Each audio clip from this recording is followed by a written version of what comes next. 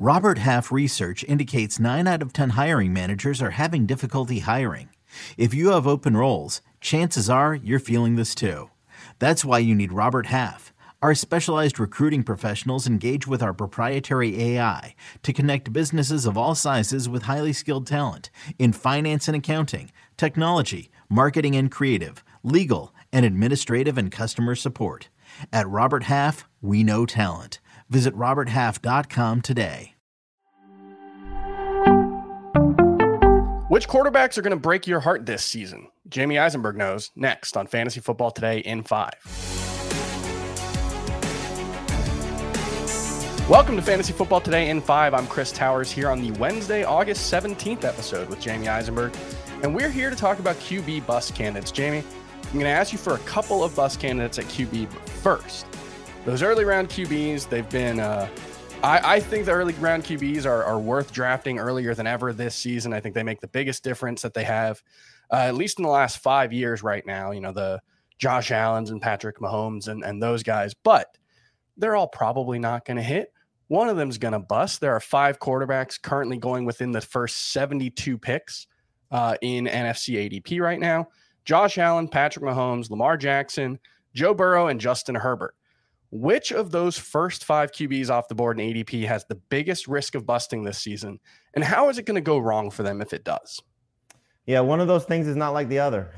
Joe Burrow stands out, obviously. And I think, he was obviously impressive last year, and I think the thing that you look for as the positives are one of, if not the best receiving corps in the NFL and a significantly upgraded offensive line with the 3 guys that they brought in.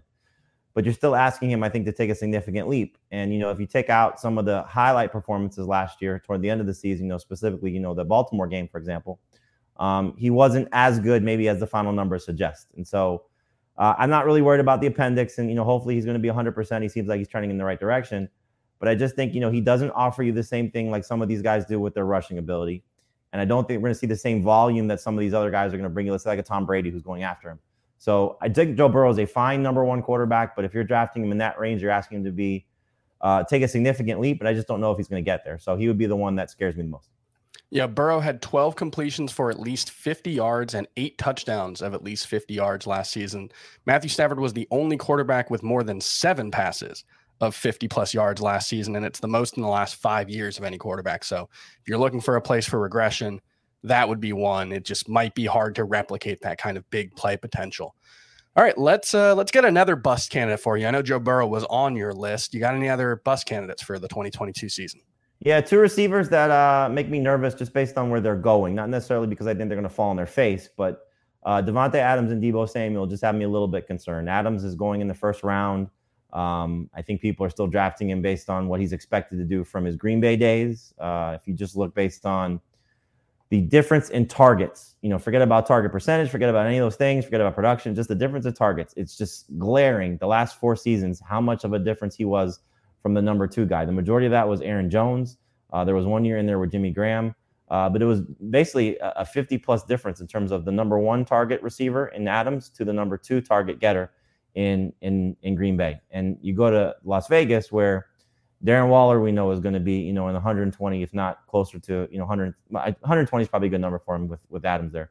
Hunter Renfro's coming off a huge season in terms of his production and certainly his amount of targets. And so I don't think those guys just completely go away. And so Adams in the last, I think it's 7 years where he's been a top-tier wide receiver, has 2 top 10 finishes, but they were bottom top 10 as opposed to 1 and 2 where he typically has gone with the Packers. One of those years he was at 17 PPR points per game, the other one at 19 PPR points per game. I think if you get that production, you're fine, which makes him closer to a number 10 receiver. For me, he's number 6, as opposed to being the number 3 receiver in some cases that I've seen him go off the board based on the ADP that you're looking at. All right. What about the second wide receiver that you mentioned? Oh, Deebo Samuel. Samuel, I'm excited about the fact that he's still going to be used to whatever extent as a rusher. But I think if you just look at it, and right now, it may fall in line a little bit, but they were strapped last year. Elijah Mitchell was banged up. Trey Sermon was hurt and struggling. Jeff Wilson, I don't think they trusted him coming back from his injury situation. And they didn't have Tyrion Davis-Price. Raheem Mostert was obviously not there. So I think they were kind of forced to use Deebo in that role. He clearly thrived in that role. But can he still do that again? Will they use him again? And now you have a running quarterback with a more robust running back core. Even with Mitchell banged up, I think he'll be fine. you bring back, obviously, or build off of what Brandon Ayuk did at the end of last season when he was getting more targets in the passing game than Deebo Samuel. And so if you just look at his receiving numbers, he's still a top 10 fantasy receiver. So I think you just take that on his face and say, okay, I'm happy with that. He's going to run still to whatever extent he's going to do it, but I just don't think he's going to be as successful. So to take him early in round 2, like the ADP on our site on CBS Sports has him, I think, like 15th overall. I can't do that. In most cases, he's still going in round 2. For me, that's still a little bit too soon. I would take him early round 3. So it's kind of semantics. If you're picking at the back end of round 2, you want to take him, that's fine. But anything close to 15th overall, even 20th overall, just a little bit too soon for me. I think he'll be good. I just don't think he'll be as great. And so I don't want to draft him as a ceiling. Yeah, and you can't ignore the steady drum beats out of training camp. I think the twin steady drum beats out of San Francisco that are worrying me with Deebo Samuel.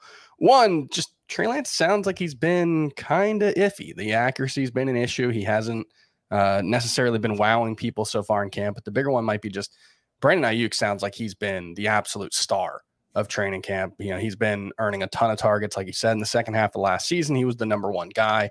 Samuel made up for that by basically being a running back, especially near the red zone. But, if you can't count on 40, 50 rushing yards and a touchdown like he was getting pretty much every week last year, it's going to be really tough for him to live up to expectations.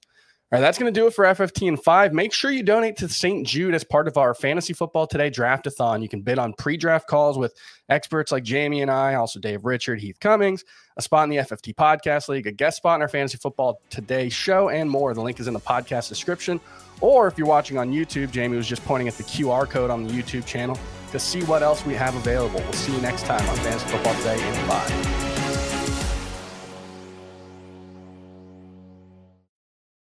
The wait is over. The Chi returns with new episodes on Paramount+. What brings you to the Chi? Opportunity. Everybody get down! Walk right up to the side. A new reign is coming to the South Side. Never should have sent a boy to do a woman's job.